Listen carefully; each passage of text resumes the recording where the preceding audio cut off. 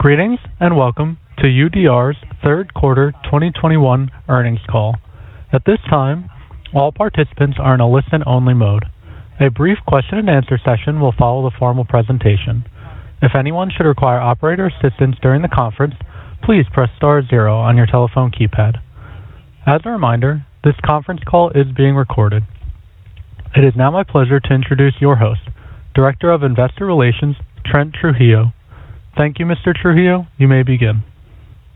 Welcome to UDR's quarterly financial results conference call. Our press release and supplemental disclosure package were distributed yesterday afternoon and posted to the investor relations section of our website at ir.udr.com.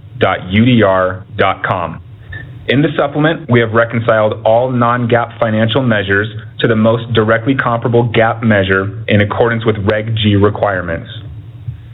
Statements made during this call which are not historical may constitute forward-looking statements. Although we believe the expectations reflected in any forward-looking statements are based on reasonable assumptions, we can give no assurance that our expectations will be met.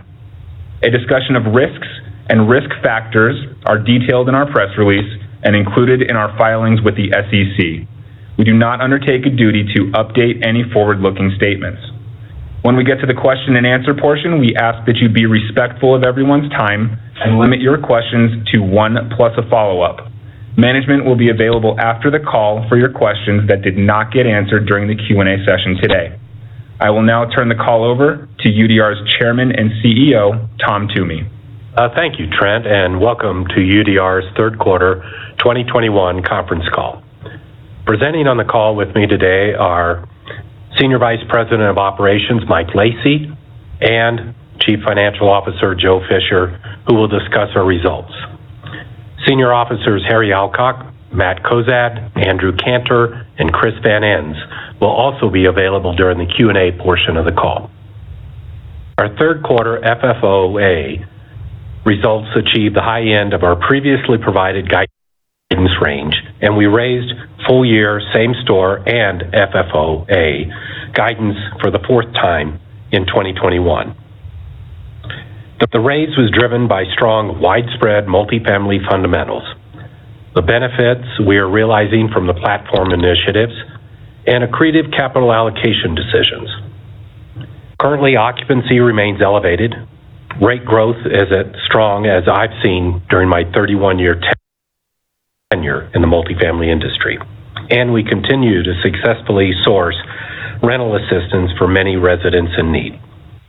As we move into 2022, we anticipate that our unique operating acumen and ability to accretively allocate capital across a wide range of markets should continue to differentiate us versus public and private peers. These value creation drivers include, first, our best-in-class next-gen operating platform, which widens our operating advantages versus public and private peers and broadens our acquisition and capital allocation opportunities. The platform focuses on self-service, enhanced resident satisfaction, and expanding our controllable operating margin. Through our associates' hard work, we have successfully reduced our on-site staff by approximately 40% since 2018 and rationalized the rest of our cost structure. Both put us in an enviable position as inflationary pressures mount. Platform 1.0 initiatives will continue to yield bottom-line benefits through 2022, but we are already looking ahead to a new suite of initiatives that will drive additional revenue growth and margin expansion. Mike will provide further details in his commentary. And second, our market selection and capital allocation. Year to date, we have sourced nearly $1.2 billion of equity at an attractive cost and $300 million of property sales at favorable cap rates to accretively acquire nearly $1.5 billion of high-quality multifamily communities in desired markets. These acquisitions are outperforming initial expectations due to strong market rent growth, proximity benefit for sourcing the deal next door, and the implementation of our numerous and repeatable capital allocation value-creating drivers. While business conditions are as strong as we've ever experienced, sorted regulatory restrictions continue to limit our ability to fully capture the economic benefits of our current demand trends. Still, the regulatory environment continues to slowly trend in our favor, and we expect to recapture deferred income resulting from emergency restrictions as we move through 2022. Moving on, earlier this month, we published our third annual ESG report. In it, we summarized the company's progress towards its ESG goals, introduced enhanced greenhouse gas emissions and energy use reduction targets, and highlighted UDR's culture as well as the support provided for our associates and residents during the COVID-19 pandemic. Our actions resulted in UDR being named the number one ESG performer in 2021 GRESB survey amongst publicly listed residential companies worldwide with a score of 86. I thank GRESB for their recognition of UDR as a global leader in sustainability and our teams for the ongoing ESG progress we continue to make. In closing, our success is driven by many factors, but a key one remains UDR's innovative and adaptive culture. This insight was recently validated in our biannual Associate Engagement Survey, which was conducted following the implementation of Platform 1.0. Primary takeaways from the 97% of the associates that participated included: first, UDR engagement and enablement scores are well above the norm for high-performing companies at 80%. Second, 94% of the respondents felt a strong sense of culture. Third, nearly 90% feel those with diverse backgrounds can succeed at UDR. Thank you to our associates across the country who shared honest and open feedback as we continue to improve our business practices, which enhance our status as well as being recognized as an ESG industry leader. With that, I will turn the call over to Mike. Thanks, Tom. Strong demand for multifamily housing, coupled with our operating platform advantages, led to all-time high occupancy, accelerating rate growth, and significantly reduced concessions during the third quarter. These trends have persisted thus far in the fourth quarter, postponing typical seasonality to mid to late October, or 2 to 3 months later than would be normal. To begin, strong same-store results supported third quarter FFOA per share at the high end of our previously provided guidance range. Key components of our 5.3% and 6.3% year-over-year same-store revenue and NOI growth included weighted average occupancy of 97.5%, 200 basis points higher than a year ago, effective blended lease rate growth of 8.2%, which sequentially accelerated by 730 basis points versus the second quarter. Year-over-year other income growth of 5.1%. Traffic that averaged 35% above pre-COVID levels as we continued to open the prospective resident funnel with our next-gen platform and drive additional pricing power. And annualized turnover of 54%, which declined by more than 1,100 basis points versus a year ago and was approximately 1,000 basis points below our historical third quarter turnover rate, driven by strong demand. Sequential same-store revenue grew 3.6% in the third quarter, and as implied by our improved guidance, we expect sequential same-store revenue growth to be positive in the fourth quarter as well. Regarding key operating metrics for October, occupancy remains elevated and has averaged 97.1% as we continue to see robust demand well into what is historically a seasonally slow period of time. Our slightly lower sequential occupancy as compared to our all-time high third quarter reading has been by design, as we've continued to drive rate growth to strengthen our 2022 rent roll. Our 2.6% anticipated earn-in for 2022 is in line with our highest earn-in over the past decade and is approximately 150 basis points higher than our average earn-in between 2016 and 2019. Currently, our weighted average loss to lease is in the low teens. We are capturing this upside by driving rental rate higher, which has led to blended lease rate growth of roughly 11.5% in October, or 330 basis points above what we achieved in the third quarter. Roughly 15% of our NOI comes from markets that presently have some form of regulatory restriction on renewal rate increases, but we are utilizing unique UDR attributes such as our various other income initiatives to drive revenue growth. We believe we have an extended runway to capture additional embedded rent growth throughout the fourth quarter and into 2022.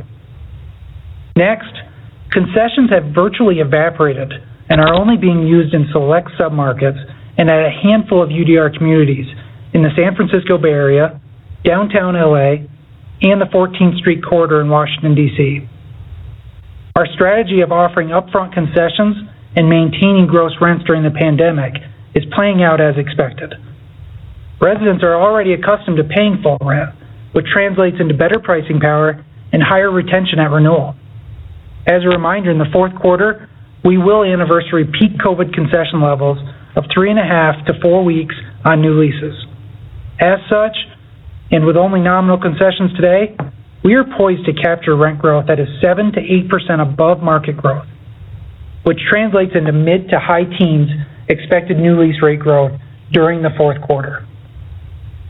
Last, we've continued to realize broad-based strength across our portfolio in October.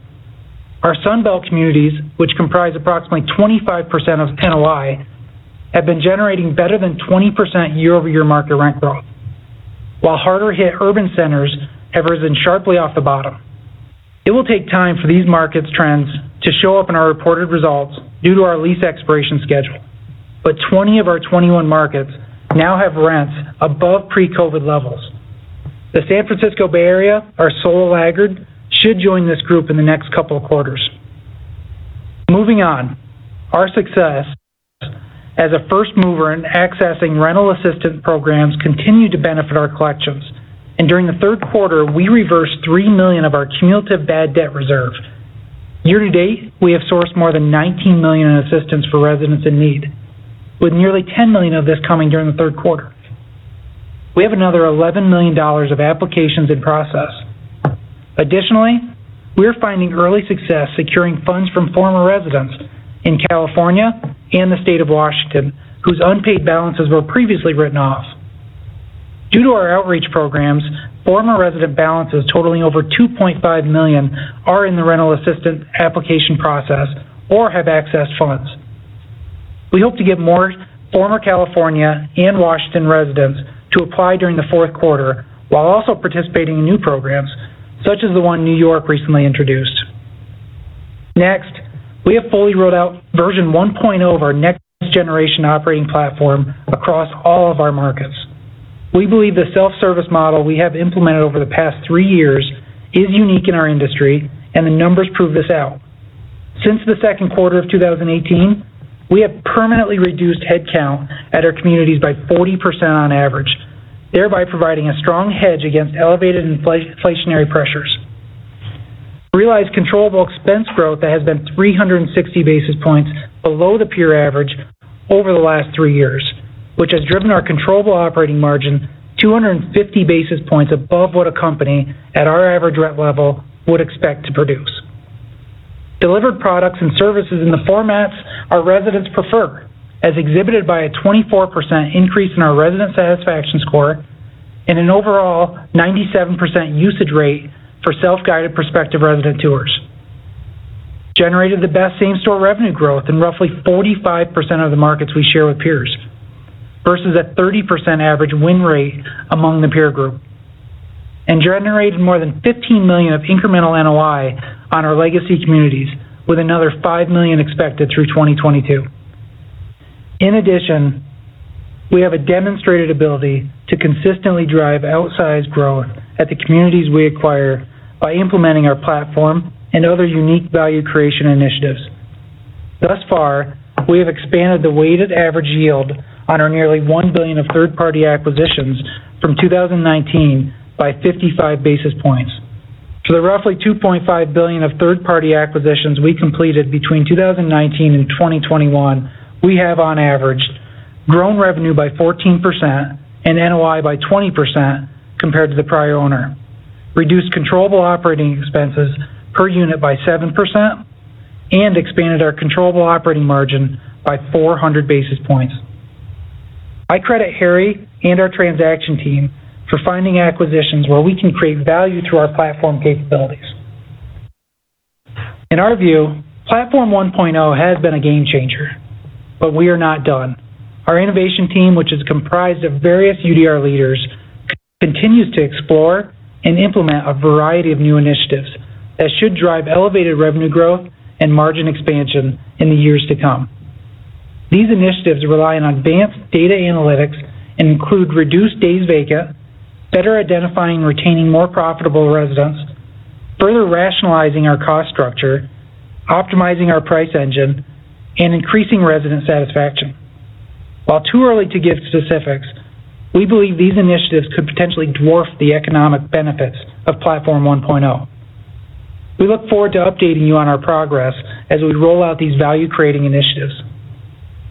Looking ahead, we are excited to close out a stronger than expected 2021 and move on to 2022. I want to thank my colleagues for their unwavering commitment to changing and improving the way we do business. Our culture rewards innovation, and I'm excited for our next steps as we continue to evolve and succeed. And now, I'll turn the call over to Joe. Thank you, Mike. The topics I will cover today include our third quarter results and our improved outlook for full year 2021, a summary of recent transactions and capital markets activity, and a balance sheet and liquidity update. Our third quarter FFO as adjusted per share of 51 cents achieved the high end of our previously provided guidance range and was supported by strong same-store revenue growth and accretive transactions. For the fourth quarter, our FFOA per share guidance range is 52 to 54 cents. The 2 cent per share, or 4% sequential increase at the midpoint, is driven by our expectation for continued positive sequential same-store NOI growth and accretion from recent capital allocation activities. When combined with our year-to-date results, this positive momentum supported the increases to our full year 2021 FFOA and same-store guidance ranges. We now anticipate full year FFOA per share of $2 to $2.02, with the midpoint representing a 2 penny or 1% increase from prior guidance. This increase is driven by a 2 penny benefit from a 75 basis point midpoint improvement in same-store NOI growth, a half penny benefit from accretive transaction activity, offset by a half penny from increased G&A expense. For same-store guidance, we are now forecasting full year 2021 revenue growth of positive 1.0% to 1.5% with concessions on a cash basis, and negative 1.0% to negative 0.5% with concessions on a straight line basis. This difference is primarily due to the residual impact of concessions amortizing during 2021 that were granted in 2020. Additional guidance details, including sources and uses expectations, are available on attachments 14 and 15D of our supplement. Next, a transactions update. Our gross 2021 acquisition activity is on pace to total approximately $1.5 billion. During the quarter and subsequent to quarter end, we accretively acquired 7 communities for $900 million and sold 1 community for $126 million. 2 of our recently completed acquisitions were sourced from our DCP portfolio, illustrating the embedded optionality we have with these investments. One of these DCP acquisitions was partially funded through the issuance of OP units, demonstrating our ability to utilize a variety of accretive capital sources. Most of our 2021 acquisitions have been in markets that our predictive analytics framework identified as desirable. Nearly all are located proximate to other UDR communities All have been match funded with attractively priced sources of capital. As Mike discussed, we can generate outsized yield expansion at these communities through our multiple value creation drivers, which enhance year-one yields as well as future growth. Please refer to yesterday's release for additional details on recent transactions. Moving on, our investment-grade balance sheet remains liquid and fully capable of funding our capital needs. Some highlights include, first, during the quarter, we settled approximately 11.4 million shares of common stock under previously announced forward equity sales agreements for a combined $500 million of proceeds, which we used to equitize completed transactions. During and subsequent to quarter end, we entered into forward sale agreements for approximately 6 million shares of common stock for a combined $320 million of future expected proceeds. We anticipate using these funds on accretive acquisitions, DCP investments, and land site opportunities, which we expect to close in the coming quarters. Second, we have only $290 million of consolidated debt, or less than 1.5% of enterprise value, scheduled to mature through 2025, after excluding amounts on our credit facilities and our commercial paper program. Our proactive approach to managing our balance sheet has resulted in the best 3-year liquidity outlook in the sector and the lowest weighted average interest rate amongst the multifamily peer group at 2.7%. Last, during the quarter, we expanded our credit facility capacity to $1.3 billion from $1.1 billion, extended its maturity to January 2026, and increased our commercial paper capacity to $700 million from $500 million. We also extended the maturities of our $350 million term loan and $75 million working capital facility to January 2027 and January 2024, respectively. For each of our credit facility, term loan, and working capital facility, we reduced the interest rate spread by 5 basis points.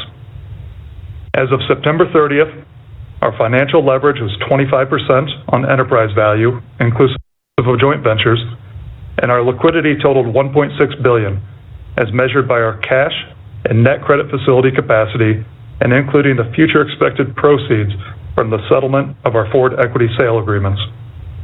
Taken together, our balance sheet remains in excellent shape, our liquidity position is strong, our forward sources and uses remain balanced, and we continue to utilize a variety of capital allocation options to create value. With that, I will open it up for Q&A. Operator? Thank you. We will now be conducting a question and answer session. If you would like to ask a question, please press star 1 on your telephone keypad. A confirmation tone will indicate that your line is in the question queue. You may press star 2 if you would like to remove your question from the queue. For participants using speaker equipment, it may be necessary to pick up your handset before pressing the star keys. In the interest of time, we ask participants to limit themselves to 1 question and 1 follow-up. 1 moment, please, while we poll for questions. Thank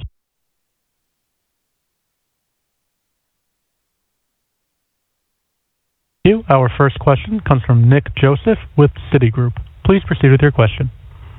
Thanks. Appreciate the commentary on the earn-in for 2022. I was hoping you could walk through some of the other building blocks as we look to next year in terms of capturing the current loss to lease that you discussed, occupancy comps, other income, and normalization of bad debt.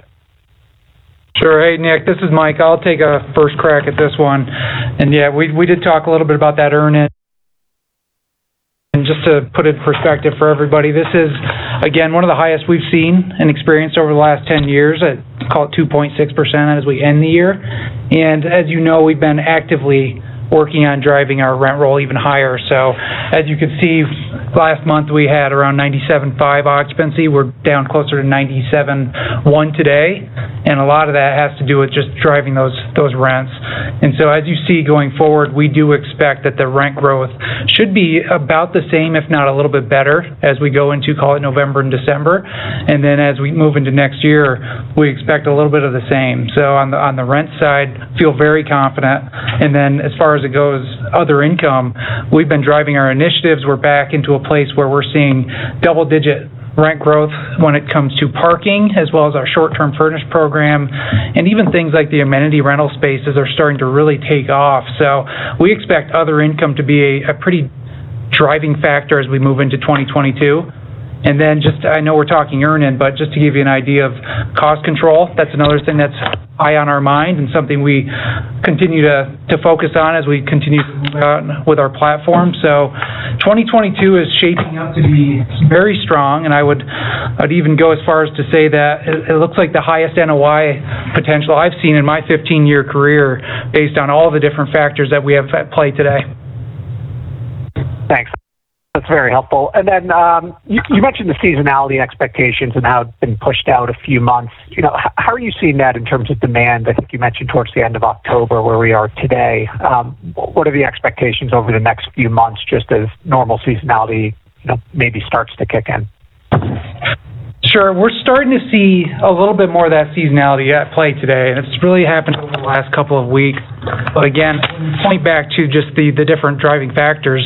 Our occupancy should be, call it 97 as we go forward. We feel like we're in a pretty good spot and we can sustain that.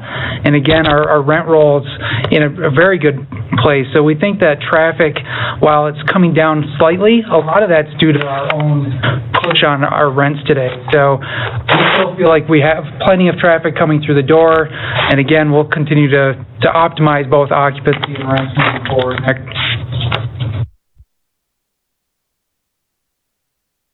Thank you. Our next question is from Rich Hightower with Evercore ISI. Please proceed with your question.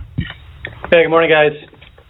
I want to drill down just a second on the occupancy question and maybe just help us understand, maybe the magnitude of the trade-offs where obviously, you've got a revenue strategy that seeks to maximize rents maybe at the expense of occupancy right now, and then you've got some potential move-outs as people that have stopped paying rent or haven't paid rent, those become revenue-producing units at some point, hopefully sooner than later. So just help us understand maybe some of the moving parts, as that translates into revenues for next year. Sure, Rich, I'll start. I think first, the thing I'd point to, and something that we've been not only very pleased with, but surprised to some degree, is our turnover. So the fact that we've had, call it 1,000 less move-outs during the quarter, and I can tell you October is starting to look very similar. We think we have probably around 250 less move-outs on a year-over-year basis. That allows us to get a little bit more aggressive when it comes to both our renewal increases as well as our market rents. So we do feel like even though occupancy is coming down to some degree, we've been able to buck that trend as we push our rents. And again, as long as that's turnover numbers in our favor, we think we can continue to get pretty aggressive on all fronts. So some markets a little different than others, but I'll tell you right now, they're all kind of compressing in that anywhere from 96.5 to 97.5% range across the board. Hey, Rich. It's going to be Toomey first, and then Joe will clean me up. But you are absolutely right. Normally during this seasonal period, we would be dropping rents and trying to move that occupancy up, and it's just the opposite in this window of time. And then that's how unique this pricing opportunity is for us. The net benefit to next year, we might trade 50 bips on occupancy for a couple $1 million of pricing power to hold that rent level high as we come into the January first quarter type renewal as well as new traffic pattern. And I think this is a benefit partly due to the strong economy / our business, but also the platform and the ability to drive more traffic. We have a lot more confidence in the future to drive a lot more traffic to gain that occupancy back at minimal cost. Hey, Rich, lastly, you had a comment within your question related to non-paying residents and the potential vacancy potential there. Just want to put it in context where we sit today, because we really don't see it as being a material issue. We've had a lot of success at this point working on the government assistance programs, working with our residents, trying to get them current. So we're down to, at this point in time, only 250 residents throughout the portfolio that have been long-term non-payers and that are not applying for government assistance. and that if we could today, we would work them through the eviction process. And so that's less than 50% of our overall occupancy. So over time, relatively immaterial amount, especially compared to all the government assistance dollars, that $20 million that we've been able to get in, the $10 million in application, and the $3 million that is in process with former residents. So a lot more momentum on that front in terms of reducing that AR, that bad debt reserve, and increasing the collections. Okay, that's great color, guys, and thanks, Joe, for betting cleanup on that one. And I guess just maybe a broader question on demand. I mean, right now, every metric that you guys mentioned in the prepared comments is pretty much off the charts. But as we think about demand in 2022, I mean, is it arguable that maybe we're up against tougher comps because of some of the sort of anomalies that exist right now with return to office, multiple cohorts of college grads, people decoupling from mom and dad's basement? I mean, is there something unique about 2021 that's not going to be replicated in 2022 as far as just underlying demand in your portfolio? Yep, Rich, it's Joe. Maybe starting off with kind of the most unique number that is out there that supports the forward case for additional pricing power.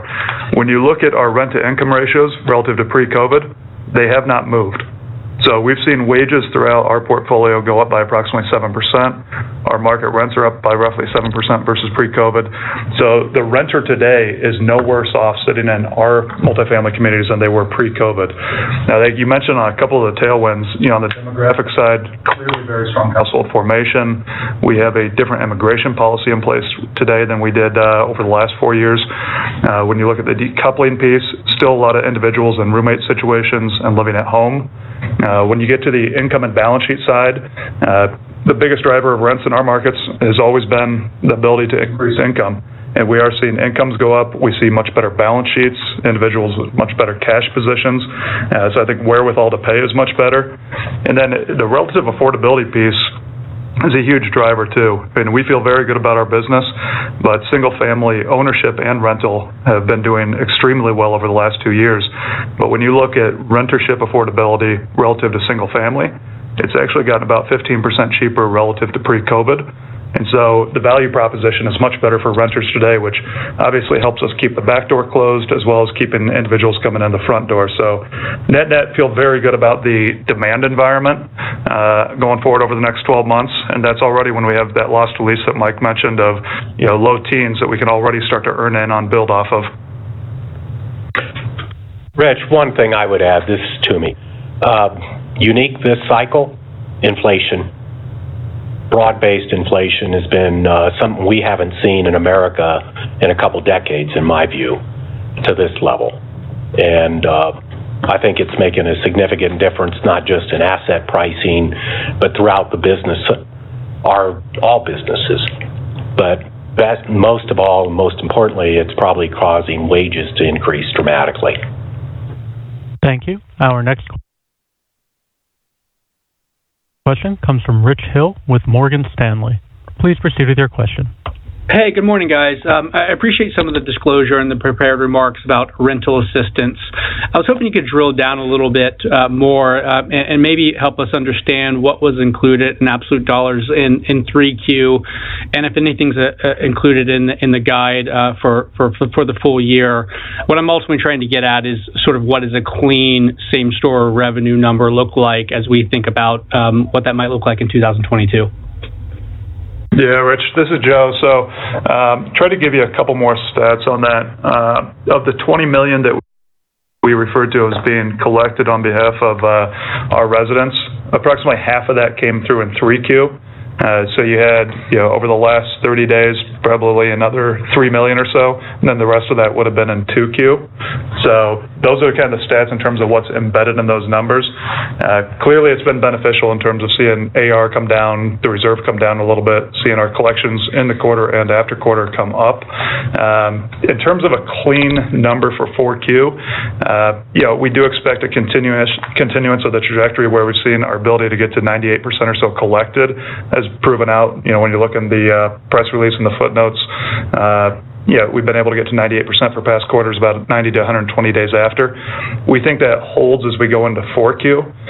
So the implied revenue guidance, we're looking at probably 8% cash revenue in 4Q and about 5% straight line revenue. That factors in that collection percentage. That's very helpful, Joe. That's exactly what I was looking for.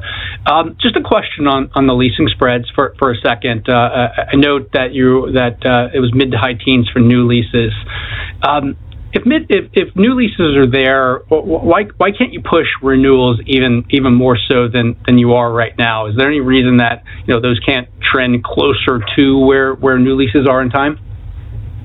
That's a great question, Rich, and part of it has to do with the regulatory environment. So we still have about 15% of our NOI that is capped, and so we just can't go out there with anything higher than, call it 0 to 1% in most cases. So that has something to do with it. And then I would tell you that the way that we do our pricing is we're looking about 75 days in advance, and market rents move so quickly that we just never could have guessed that they were going to go that high. That being said, as you go into, call it November, December, we're starting to see those double-digit renewal increases start to show up.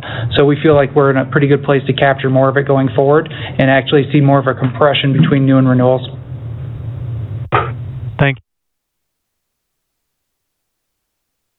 you. Our next question comes from Brad Heffern with RBC Capital Markets. Please proceed with your question. Yeah, hey everyone. Maybe for Joe, just to follow on to the rent-to-income conversation, I would imagine that there are a lot of regional differences there, whereas the average maybe hasn't changed, but you have a market like Tampa where you have 25% increase in new lease growth. I guess, how do you see a market like that behaving in 2022, where I would imagine that rent-to-income has to have degraded over time? Yeah, Mike could take some of the rent-to-income specifics, some of the outliers within our markets. But as you've seen, Tampa has been absolutely phenomenal market for us, and it's one that we identified back in 2019. And that since then, from a portfolio strategy perspective, we have been looking to grow. I think we've grown that portfolio there by a couple hundred basis points in terms of percentage of NOI, just through acquisitions as well as development in the last several years. And it's a market that continues to screen well for us today on the quant side. Similarly, actually on the supply side, Tampa is one of the few Sunbelt markets where we think supply actually looks better as you go into 22 and 23, given past permit activity and current pipeline expectations. So still feeling very good about Tampa, but Mike, you can go through a little bit on the rent-to-income side. Yeah, I would tell you that Tampa today actually feels pretty good as it compares to maybe 2019. It is slightly elevated, but still in that 22 to 23% range. And a lot of that has to do with some of the wage growth that we're seeing within that market. So we're actually seeing over just in the last, call it, trailing 12 months, about 8 to 9% wage growth. So that's helping to offset all the increases we're seeing in rents. Okay, got it. Thanks. And then just more broadly on Sunbelt versus Coastal, can you talk about if there are any notable differences in terms of the leasing trends you're seeing in either one? Sure. Yeah, let me give you a little color there as it relates to Coastal versus Sunbelt. Just to put it in perspective, first, Coastal exposure for us, it's about 75% of our NOI. Now, I'll tell you, during the quarter, we did see occupancy of about 97.3% and blended growth of about 7.1%. As it compares to the Sunbelt, obviously that's about 25% of our NOI. We were running closer to 98% occupancy, and our blended growth was right around 11.5% to 12%. So we did see more growth in the Sunbelt. But I would tell you, when you look at A's versus B's and even urban versus suburban, we are seeing that compression across the board. And I think another one to note is what we're experiencing with urban versus suburban today. And just to put it in context again, urban exposure is about 30% of our NOI. And during the quarter, we had occupancy of 97.1%, blended growth of about 7.6%. And that compares to our suburban portfolio, which ran closer to 97.7% occupancy, and blends were around 8.5%. So we're definitely seeing a compression across the board. I think even, Brad, we're still going through the preliminary budgeting process as we look into 22.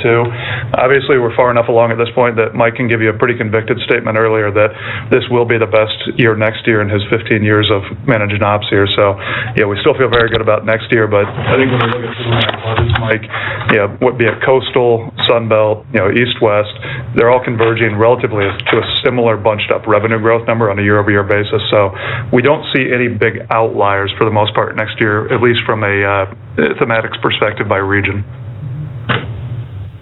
Thank you. Our next question comes from Chandni Luthra with Goldman Sachs. Please proceed with your question. Hi, this is Chandni Luthra. Thank you for taking my question. My first question would be around just understanding, you talked about this broad-based inflation environment, but as we think about the repercussions here in terms of, not just inflation, but also supply chain headwinds across, all channels of the economy, how do you think that is impacting, yields that you are underwriting, say, for your DCP program or for your acquisitions? I mean, how do you think this broader inflationary environment and supply chain headwinds are impacting the business? Hey, Chandni, it's Joe. So I'll start that off, and then maybe Harry can kind of dive into the development side as well, how we're thinking about that related to current and future development pipeline. But I think as Tom mentioned earlier, one of the benefits of being in the multifamily space is we are an inflation hedge. So as we see wage inflation come through, as we see broader expense inflation come through, 12-month leases, we should be in a really good position to continue to drive forward the top line. And then Mike kind of talked a little bit on the expense side too, in terms of what we're trying to do. We have 50-plus initiatives at this point in time. They're both focused on top line and bottom line. That's beyond Platform 1.0. They have to drive additional rent, additional other income, as well as constrain expenses. And so we are trying to continue to get ahead of that and differentiate as we have done in the past in terms of controllable expenses and expanding that margin. On the asset value side, Tom mentioned earlier, in a very good place given the wall of capital in terms of forward appreciation for the assets that we own. From the balance sheet perspective, to the extent that you believe the rate expectations are driven both by nominal and real growth, you would expect potentially some pressure on the long end at some point in time, but given the proactive liability management that we've had for the last 3 years, we really don't have any debt coming due for the next 3 years, and we have minimal floating, so we don't really see any pressure on the business from the financing perspective. Lastly, just turn it to Harry, and he can kind of take you through a little bit on the development pipeline, what we're seeing on the supply side there in terms of the channels. Sure. So as you think about our existing development pipeline, just start with that. Those projects that are under construction, we have fixed price contracts with the general contractors, so there is no price issue there. If you think about it, we should benefit from inflationary environment in terms of rents with fixed price cost numbers on the existing development pipeline. As we look forward, hard costs are probably up on average 10%. Materials are up 10 to 15%. Lumber, copper, gypsum products, PVC are all up significantly, and there's a lot of volatility in the market. So as we're pricing new projects, the subcontractor base is pricing in that risk until they can lock down material pricing. But just to provide context, if hard costs are up 10%, that's 6 to 7% of all-in cost increase.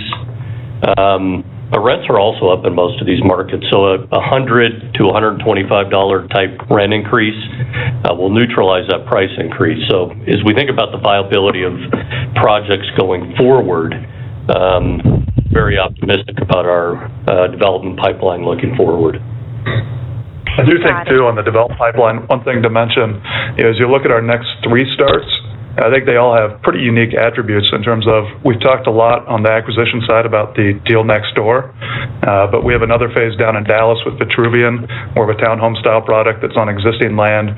We have a densification play out in Northern Virginia, taking 30 units offline and putting up almost 400 units. So again, a densification play and adjacent to existing product.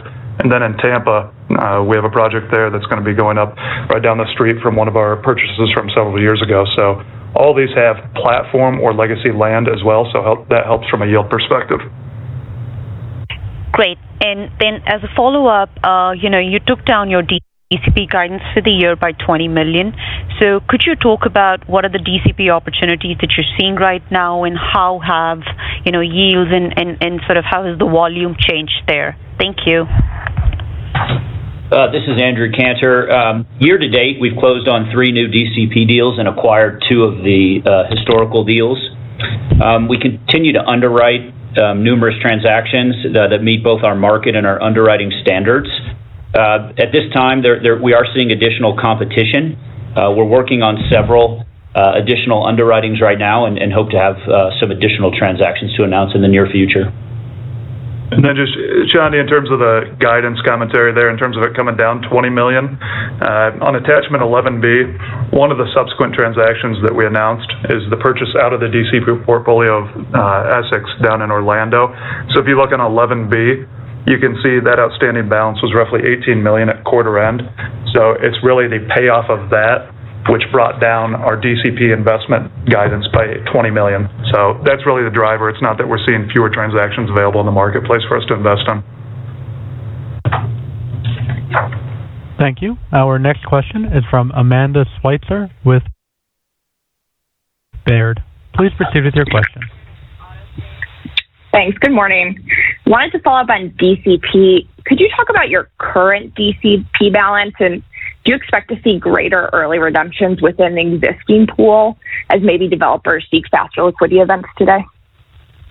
Yeah, Amanda, it's a good question. We do have, when you look on 11B within the supplemental, a number of transactions that are coming up with 1 year to maturity. I will say one to call out specifically, when you look at 1200 Broadway there in Nashville, a balance of approximately $60 million, just over 12% pref return. While the maturity is a year out, they do have the ability to pay off starting in January. And so we do think that we'll likely see a payoff earlier next year, given the robustness of that transaction market and the value that's been created on that deal. So that's one that could be paid off earlier in the year that, from an earnings perspective, creates a little bit of a hiccup maybe in first quarter, second quarter. But as Andrew mentioned, we are very active in terms of trying to backfill the pipeline, and not just backfill, but really grow from the plus or minus $350 million today. We'd like to get up into the $400 to $500 million pipeline because, one, the economics, 2, the cycle locations, a good time to be doing those. But really, 3, as you saw on demonstration this quarter, the ability to get at some of these assets. We've had about a 50-50 track record on being able to buy out of this piece of the business. And Essex that I mentioned earlier, great example of that when you look at ingoing yield. That's about a 4.6 ingoing yield to us. That was really a win-win for us and the developer, given that we had a lockout there. It allowed them to get access to liquidity. They were able to take OP units from us in that transaction and get a very strong IRR for their investors. And we were able to buy it at a point in time when no one else was able to, given the lockout. So that 4.6 that we're getting in year one is definitely an above-market yield. And so the more of those that we can do, obviously, the better for our investors. That's helpful. That makes sense. And then you've talked recently about some of the positive in-migration trends that you've seen to the hardest hit urban areas. Can you quantify where that migration is coming from at all? Are you seeing people predominantly move back from the suburbs, or are you seeing migration from different metro areas? Hey, Amanda, it's Mike. Let me back up. I'll give you a little color on what we're seeing, both in move-ins, move-outs. First of all, move-outs in general. Move-outs from 3Q21 showed more former residents staying within their metro areas. It's really in line with pre-COVID stats. As it relates to move-ins, I'll tell you first and foremost, the lack of move-ins needed in 3Q with turnover far lower than both 2019 and 2020. That was a little bit of a surprise. But again, overall, we're seeing a slight reversal of the trends in 2020, and about 40% of move-ins came from outside of the MSA versus 23% last year. A couple of examples: New York today is around 45% versus 11% last year. San Francisco 37% versus 10% last year, and then Boston's around 36% versus 18% last year. So again, we are seeing more people migrate back into those areas. Thank you. Our next question is from John Pawlowski with Green Street. Please proceed with your question. Hey, thanks for the time. I wanted to go back to the loss to lease conversation just so I get a better sense for how much growth will come 2022 versus 2023. So, Mike or Joe, what percentage of leases, either for regulatory issues or just from the sticker shock of a massive increase, what percentage of leases will be brought to market in the kind of the first year versus a two-step process? When you break it down on the regulatory side, John, you have 15% that Mike mentioned that have rent freezes in place. In addition, when you go to markets such as California, where you have AB 1482, which is CPI plus 5, that's about 20% of our overall NOI, all of that within California. In Oregon, you have CPI plus 7, so you have a percent or two there that's capped. And then there still is the business decision, right? If someone's 15% under market, we may not move them to 15%. You may move them to 10% because the cost of the turn in terms of downtime and the R&M expense, you got to factor that in. So there's a business or a bottom line cash flow decision too. So yeah, you're right. Some of this could play out over a year or two. Yeah, we'd hope to do as much as we can in terms of driving bottom line results here next year, but some will probably take a couple of years because of those issues. Okay. And then, Mike, I believe you mentioned renewal increases being sent out today or double digits. Could you just give us a kind of the specific average rental rate on renewals you're sending out? Specific average rates? Sorry, the specific growth rate. That's a guidance number. I'll have to dig into my pocket here for some pretty big details there, John, but I think that's, right now what we're seeing is, I would say low double digits across the board. Okay. And I think it's a different aspect when you go by markets. Obviously, in a place like New York, where we were high on concessions this time last year, it'll be on an effective basis, but on a gross basis, it's closer to call it 2 to 3%. So we're capturing a lot of that concession back as people stay. And then when you get to the Sun Belt, that is more of a fundamental driving market rents and still seeing, call it 10 to 12% growth on renewals in places like that. Okay, great. Thank you very much. Thank you. Our next question comes from Juan Sanabria with BMO Capital Markets. Please proceed with your question. Hi, good morning. Thanks for the time. Just curious on how you see rental rate growth across the markets in 22. You kind of talked about significant wage growth in Tampa. But just to play the devil's advocate view, I mean, do you think you can actually get high single-digit rent growth? And is that predicated on a view of what wage inflation is doing? Hey, Juan, it's Joe. So we're going to back up a little bit here because we're going to have a lot more commentary on that in 3 months when we get into guidance.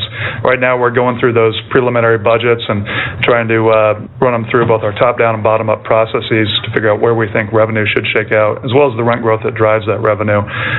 What we did say earlier was, I think on a year-over-year revenue growth, we are landing pretty similar by region.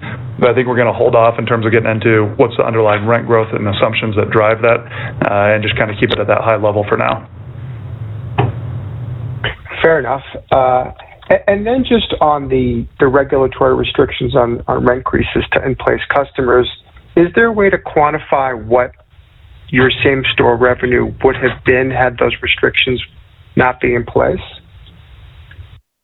Yeah, I mean, overall, we said it'd be between all of the regulatory restrictions, meaning our inability in some cases to collect rents and revert back to a normal period of collections and delinquency, the impacts that other income have historically had on us, and of course, the renewal increases. We've kind of said $6 to $8 million seems to be the dollars that have been impaired that hopefully over time we're able to recapture. Probably 6 of that is roughly related to the collections piece of running around 98%. The other several million has to do with the renewal increases. Thank you. Thank you. Our next question is from Austin Wurschmidt with KeyBanc Capital Markets. Please proceed with your question. Hey, good morning, everybody. Thank you. So, hitting Juan's question a little bit differently, you have talked about the converging trends between markets next year, and demand certainly has driven, stronger increases in the Sun Belt. And I'm sure that there's, an above average mark to market there, but has the dynamic in your view changed between Sun Belt and coastal markets as far as wage growth? Looking forward, where coastal has historically been stronger, do you think that'll still be the case, or does that converge as well? I think over the longer term, when we look at it from a 4 to 10 year perspective, there is likely to be a little bit more convergence there, meaning that if historically San Francisco had the monopoly on tech-oriented jobs and the high incomes associated with those, if New York had a monopoly on the finance jobs of the world, we think that while those two remain hubs of that activity, on the margin, if you think about the rate of change, maybe they lose a little bit. And so you do see more of these satellite offices. The whole full-scale remote work from anywhere really is somewhat immaterial. But as you do have some of these remote offices that go to different locations in Sunbelt or other coastal cities, you do see a spreading out of the income likely over the next 4 to 10 years, which maybe levels the playing field a little bit for some of the Sunbelt markets. But at this point in time, you're also seeing a lot of capital flow into those markets, which is good from an asset value perspective. But when you look at supply environment, supply is going to be up for the Sunbelt next year. I think 23 is honestly when you start to see more of that divergence, as a lot of the permitting activity that we saw back during 2020 and early part of 21, where Sunbelt just kind of powered through and the coastal markets pulled back.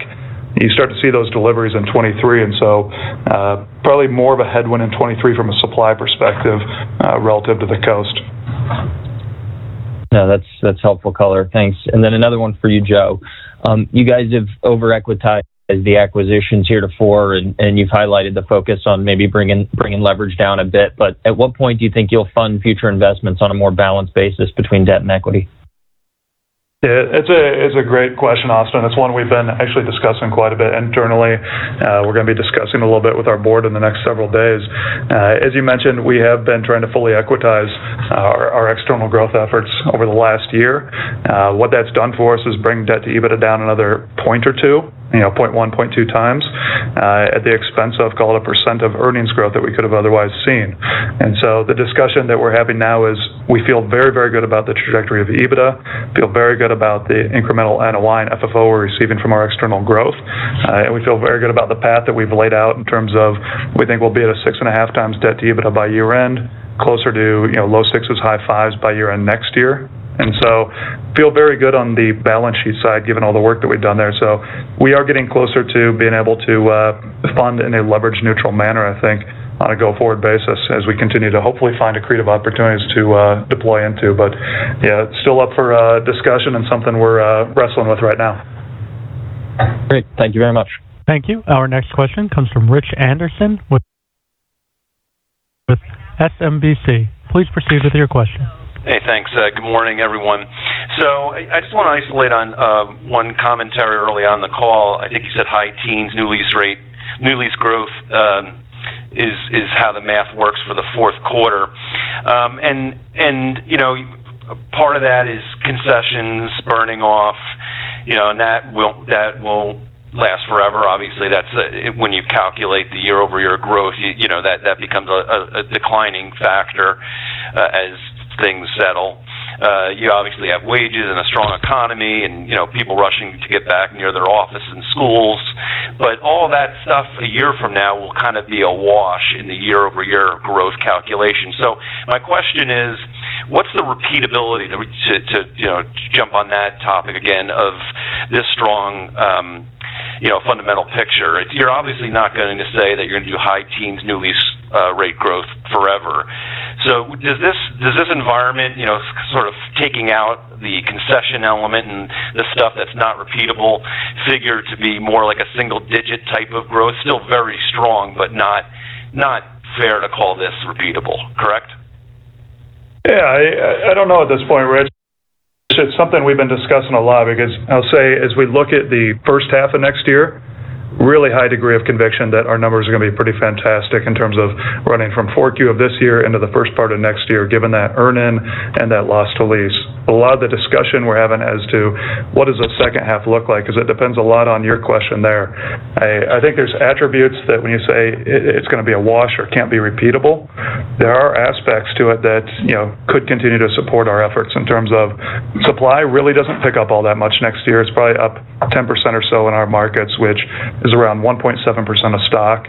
The coast, you're looking down around the 1% range, and the Sun Belt, you're kind of 3 to 4% range. So supply is not going to be a big headwind for us next year. I think that relative affordability piece still exists next year in terms of single family versus multifamily and the value proposition that exists there. I think when you look at the amount of job openings that exist in the market today, and the fact that that is driving a substantial amount of wage inflation, that should drive above average wages and therefore above average rental rate growth. So it kind of remains to be seen between, can it be up in the mid-teens again? By the time we get to the second half of next year, that would be a phenomenal outcome for us. It would be an outlier. We're probably reverting back a little bit, but still a lot of good tailwinds behind us. Rich, it's Toomey. A couple other factors in listening to your commentary and Joe's. Don't forget, we still have a lot of markets that are COVID impacted, either on a regulatory or businesses opening up. And if those slide into the second quarter of next year, we should be able to go to full pricing power on those markets. And right now we can't contemplate or see that, but it sure feels like the pressure is going to mount to open up those cities, bring the entire workforce back into the office, and lift restrictions and regulatory type environment. And if that were to occur, that would be a very powerful tool towards the second half of next year. And while a lot of people are talking about the first of the year, I find politicians go to sleep at the first of the year and don't wake up until February and March. And so we'll see how that plays out. But that's a big factor, if you will, in our looking at 22 and how we might guide for that. Okay. And then second question is, this is all great, but who's the loser in this environment? Because everyone can't win. And I'm wondering if what's happening to high-end multifamily like that which you own and the clientele that you have as residents who have the money to afford their rent, but are you exposing inequalities in the country whereby the people that can't afford it, that probably has long-term negative consequences, like which we've seen, I guess you could say, in San Francisco as of late. Is there a risk that you come out of here with a pretty substantial hangover, and how do we avoid that? Rich, I'll stay away from the societal questions and leave that to people who have a bigger paycheck than I do to solve.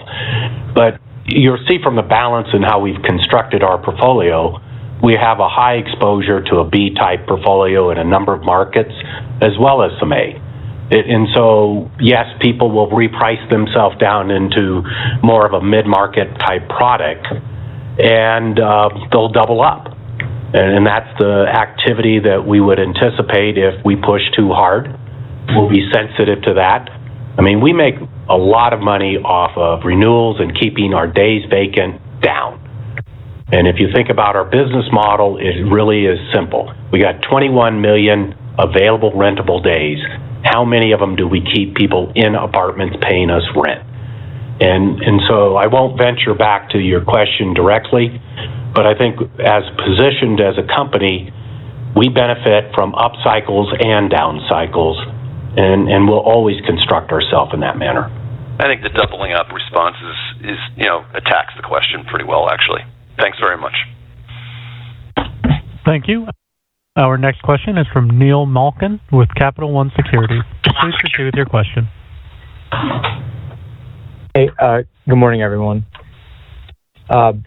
First question, I forget if you said this in your prepared remarks, Tom, or it was in the commentary from the press release last night, but you talked about capturing an outsized share of demand from marketing strength and various next-gen initiatives.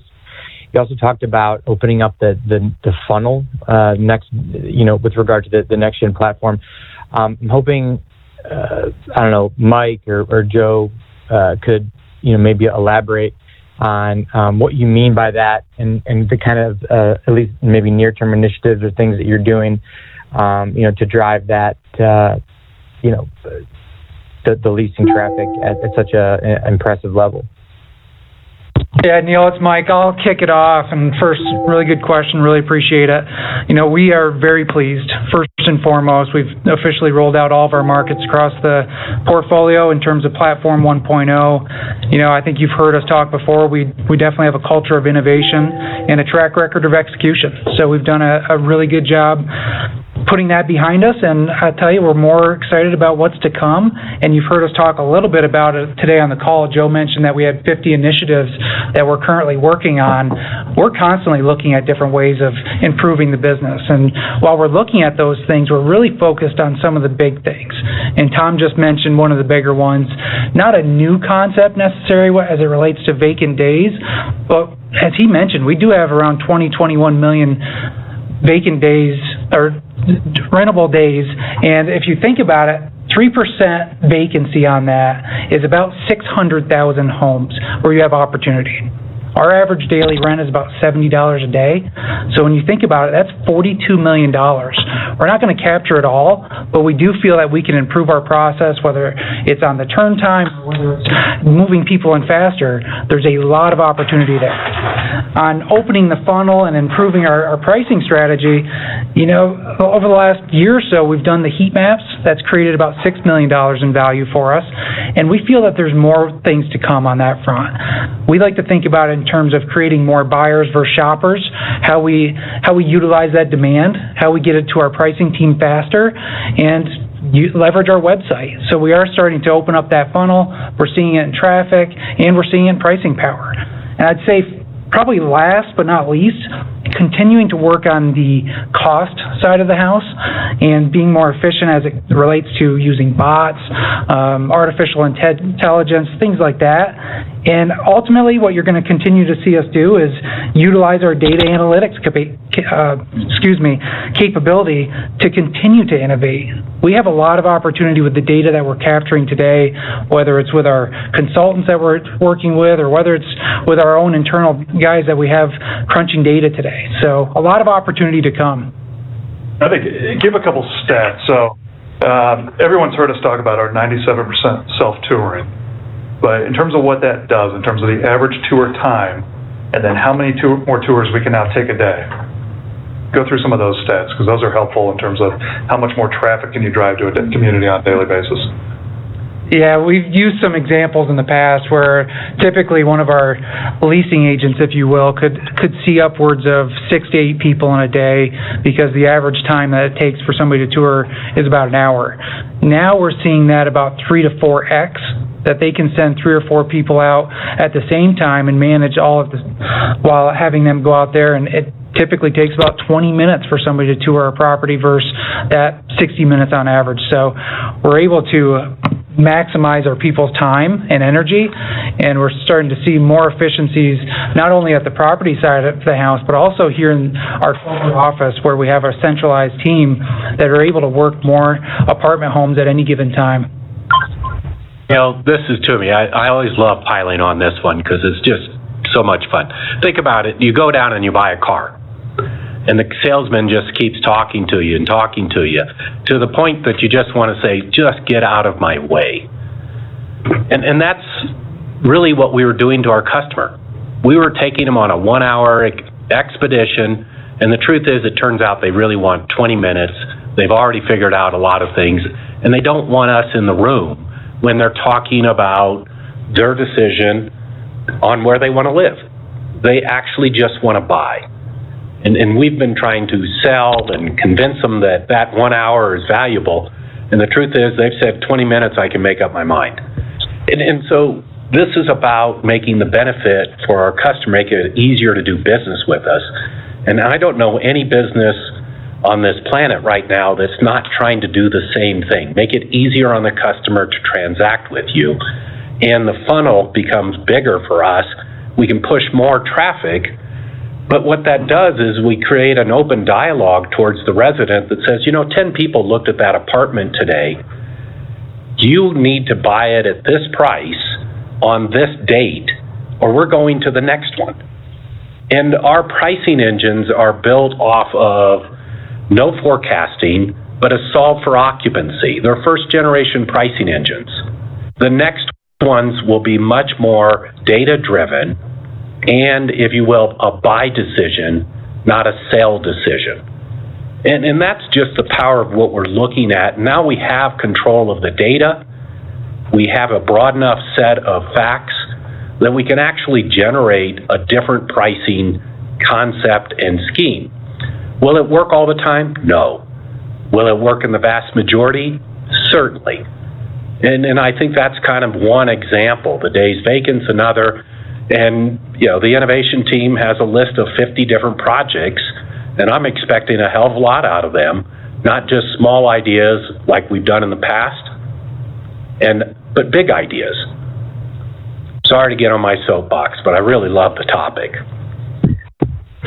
No, I appreciate it. I think everyone on the call appreciates the, how best in class and how far ahead you guys are of the pack. So, kudos to that.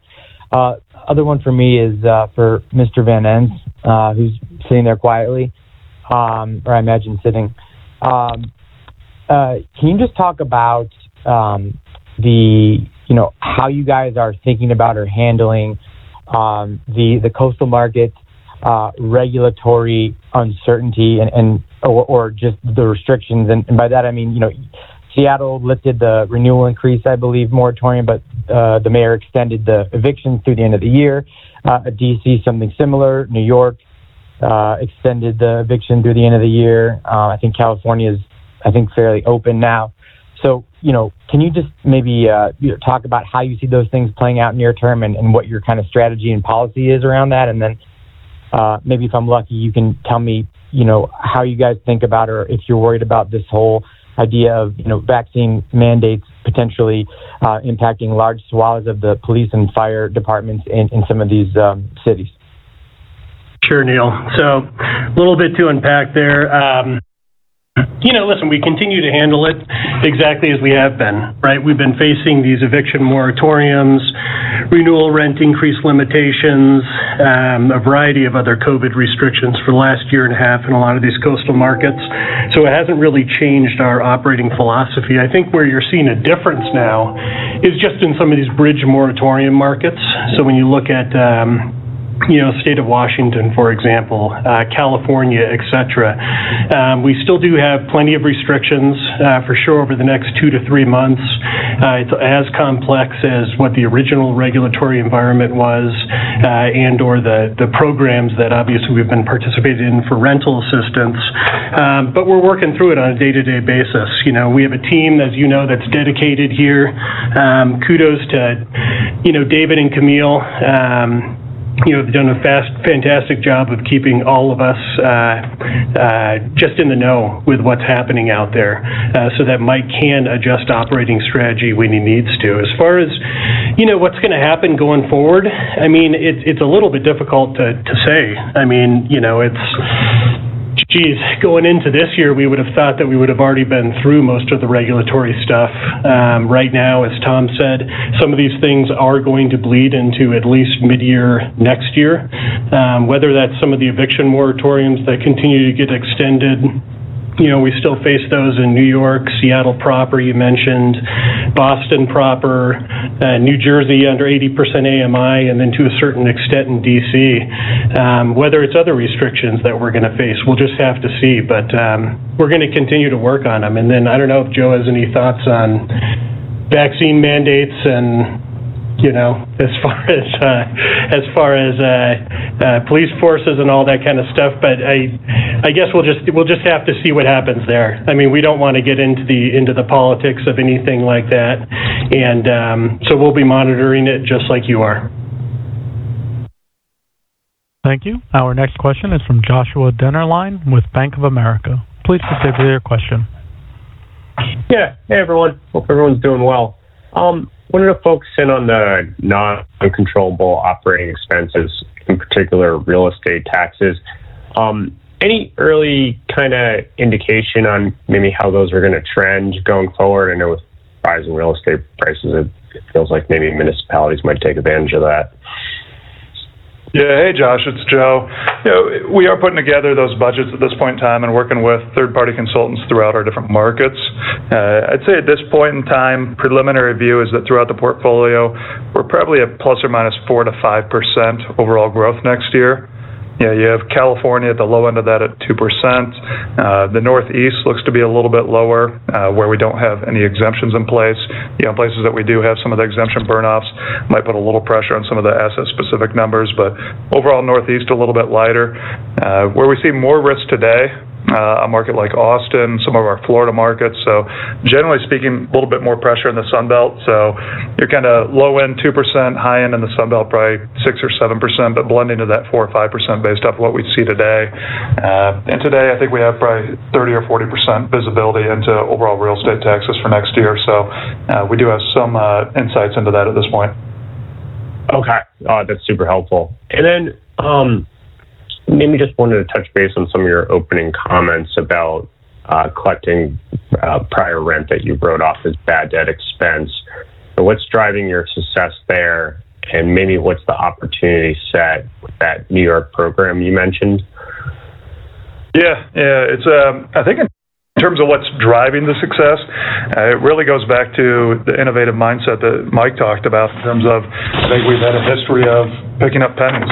Items that take a lot of work, rolling up the sleeves and going after, what are sometimes considered immaterial dollar amounts, but when you spread them over 55,000 units, they really start to add up. And so, putting the task force in place, probably 8 or 9 months ago now, to really go after this opportunity, getting a pretty good jump on it, making sure we had the resources available, and then making sure we had the communication with the residents. It has been a constant dialogue and a constant effort, both with current residents as well as former residents, to make sure they understand what the resources are available to them, both from government assistance, but also our own willingness to work with them and try to get them through this time. So I think it just comes back to putting the resources to it. That's what allowed us to get a head start, I think, on the rest of the market in terms of being out there on the collection side. In terms of the former resident opportunity, California and Washington are really the two big ones today that are up and running. Today I think have 3 million or so that have been received or an application. That's out of roughly 14 million overall that's AR balance related to those two markets from the covered period.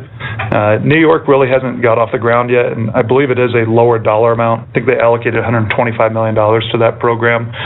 So a little bit less of an opportunity there, and honestly less of an AR balance associated with that market. So hopefully over time we see continued momentum there, and hopefully we see some of these other markets utilize some of their excess capacity from the current resident program and reallocate some of it to the former resident programs to help them as well.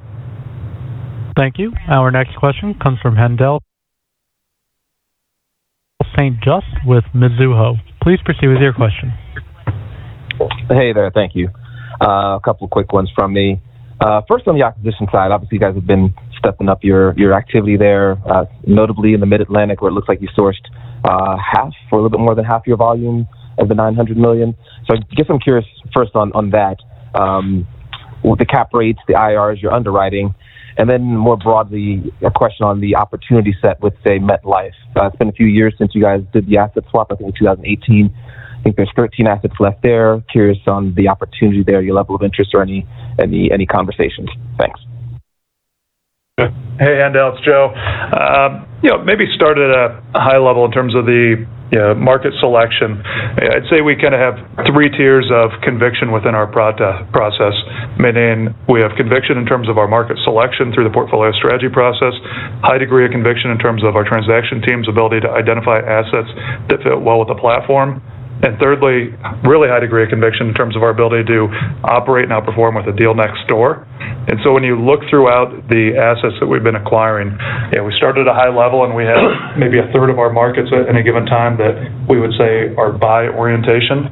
And so the markets that you're seeing on here, in terms of the buys, typically represent those, DC, Baltimore, Philly, all the Tampa and Dallas work that we've done this year. So, it started that level, but then it's really getting into the weeds and trying to identify, can you find a deal next door where you have greater scalability and greater efficiencies of headcount? And then can you layer in a lot of the operational upside, the core blocking and tackling, the initiatives, putting in a capital program in some cases, overlaying the platform. And so that's really how we kind of approach it. In terms of the yields and IRRs that you referenced, typically we've been in the mid-4s type of range. That's a year one unlevered FFO yield, so prior to management fee, prior to CapEx. And so typically mid-4s, and that's married up with a cost of capital that's been low 4s to high 3s. So that's where some of the initial accretion comes from, and then these assets always have additional upside in years 2 and 3 to keep expanding that margin. Lastly, you just asked about Met. Really no updates there. Continue to be a fantastic partner for us. We did shrink the portfolio there a couple of years ago and had a win-win swap that we executed with them. But you see in the presentation, the momentum starting to come back in that portfolio, being a little bit more urban, a little bit more A+. So seeing good momentum in that portfolio when you look on attachment 11A. Yep, no, notable, and appreciate the color there. You guys provided a bunch of helpful stats on the coastal versus Sun Belt, urban versus suburban. Can you guys discuss rent to income levels in some of those regions? How you're feeling there, your ability to push pricing given, especially Sun Belt we've seen, I think rents, I think you mentioned being up 20, blended lease rates up 20% over the past year. So maybe some color on rent to income and just thoughts on, relative pricing power amongst the regions. Thanks. Sure, Haendel, it's Mike. I would tell you, for the most part, it's pretty consistent across the board. We have a couple markets that are outliers. Monterey Peninsula for us has always been the one market that runs a little bit higher, and even with that stat, it's about 25-26%. So it's still well below that 30% threshold that we watch. And then you have other places like Austin, Baltimore, and even Philadelphia and Portland for us. That's sub 20. They're around 17-18% average rent to income ratio. So again, as a whole, we're right around that 20 to 21%, and it's very consistent with what we've experienced over the last couple of years. Helpful. Thanks, guys. Thank you. Thank you. Our next question is from Daniel Santos with Piper Sandler. Please proceed with your question. Hey, good afternoon. Thanks for sticking around and taking all the questions. My first question is, I was wondering if you could comment specifically on your thoughts on the potential for good cause eviction legislation in New York and what that, might do to your views on whether or not you want to sell down exposure. And if this effective rent control is implemented, would you expect any sort of savings on property taxes? Yeah, good question. It is something that definitely isn't new to us and the regulatory team. It's an item they've been tracking in that market.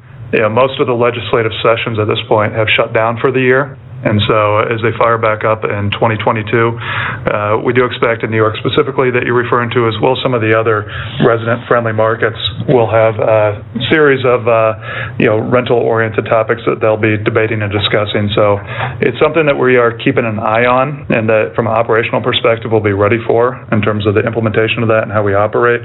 It is definitely a factor, though, in terms of when you reference buy and sell.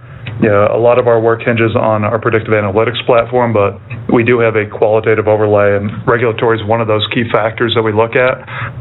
Obviously, a market like New York or LA or San Francisco does not screen well on that factor, but we do have a number of different factors we got to juggle when making these decisions. It's no different than looking at climate change down in South Florida. It's no different than looking at the big supply picture that we see in Austin and Nashville.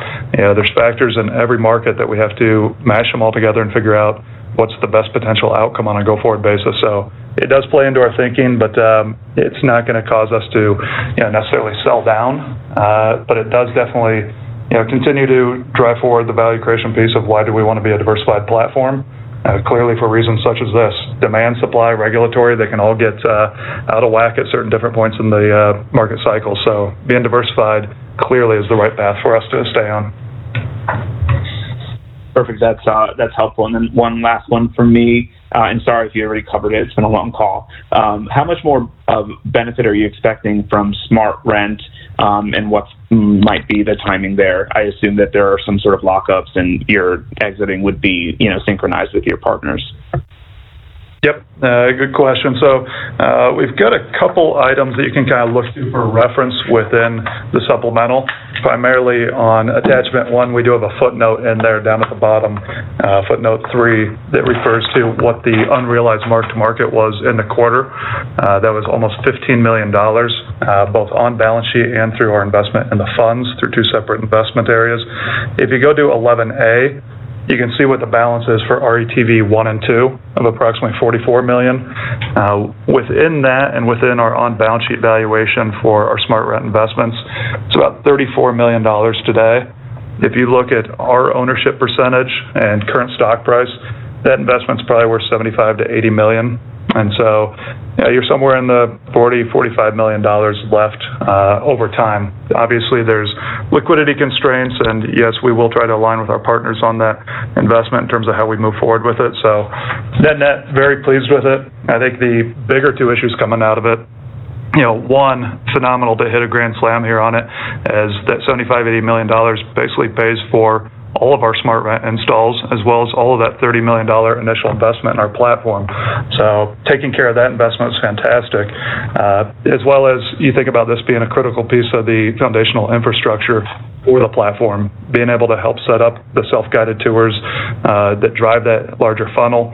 It's been a huge win-win for us as well as the residents, given it helped us from an expense control standpoint, helped get us additional revenue, but obviously helps the resident in terms of controlling their living environment and their overall resident experience with us. So been very pleased with Smart Rent, the partnership we've had with them. Thank you. Our next question comes from Alex Kalmus with Zelman and Associates. Please proceed with your question. Hi, thank you very much. Just turning back to the eviction process, throughout your diverse portfolio, can you describe how that process is playing out versus baseline where the moratoriums have been lifted? Yeah, no, so I guess starting with a couple numbers, Joe talked about, there's only about 50 bips or so of kind of long-term non-payers that if we could move right now, we would move or have moved on. You have to remember, these are people that have been wholly non-responsive really over the entire period of COVID. We've reached out to them consistently. They just won't talk to us. They won't apply for rental assistance. Eviction for us is really a tool of absolute last resort, and is really to try to get them either into the application process or just get them once again to work with us on some sort of payment plan, etc. So, we are a little bit more, I guess I would say, free from an eviction type process in places like Texas, Florida, etc., that don't have moratoriums anymore. However, we also had significantly less delinquency down there, so the numbers are fairly de minimis. There's a lot more handcuffs when it comes to coastal markets, especially those with the moratorium still, or effective moratoriums in the form of kind of bridge regulatory restrictions. Continuing to work towards that, but really the biggest piece in a lot of those coastal markets is that if you're trying to move forward or trying to get someone to work with you, you have to apply for them, and after that, maybe you can move on them. So we're working through that resident by resident. As we've talked about, we want to work with everyone we can. We want to help everyone we can. We want to source assistance for everyone we can. But at the end of the day, some people just will not work with us. Got it. Thank you. And just turning to more generally on the acquisition market, there's been a lot of well-funded permanent capital vehicles that are open-ended. And how is that playing out in the competitive environment today? And what do you think that will translate to in the long term in terms of your ability to acquire new assets and dispose of at attractive prices? This is Harry. Yeah, you touched on a major point that's driving cap rates down. So you think about the sort of three legs. One is interest rates, which have been low. Two is projected operating performance, which is now very positive, and three is capital flows, which are enormous. And so you've seen a cap rate response as cap rates, yields have gone down and values have gone up. From our perspective, the way we think about it is we're not going to buy everything. There will be, call it $150 to $200 billion in institutional type apartments that will sell in 2021 and 2022 will probably be something very similar. We continue to focus on the types of assets that we've talked about on this call and really over the last year or two, where over the last year we've bought a dozen properties for $1.6 billion, $1.7 billion, and candidly over the last 2.5 years we've invested $3.5 billion between acquisitions, development, DCP. We've invested in 13 markets across that time, so that gives us a fairly wide brush where we can source our deals. And I'm not suggesting that it's easy, that it's getting easier. It certainly is not.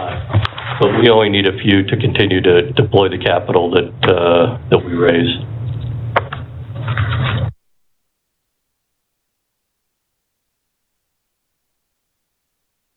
Thank you. There are no further questions in the queue. I'd like to hand the call back over to Chairman and CEO, Mr. Toomey, for any closing comments. Well, certainly, and thanks to all of you who have been on the call for your time and interest in UDR. As you can tell, we're really excited about our business and the prospects for the future. But I want to remind you, we remain focused on continuing to execute our strategic plan, as well as a high execution rate on our differentiated value creators. A couple closing other thoughts. I'm very pleased with our team and our culture we've built, which was really evident in our associate engagement, both in the response and the feedback, and very proud of that, and thank all of my associates for what they've been doing through COVID, but what we've built for the future. And lastly, for the recognition by GRESB as UDR as an ESG leader. With that, we look forward to seeing you at NAREIT and hope you take care. This concludes today's conference. You may disconnect your lines at this time. Thank you for your participation.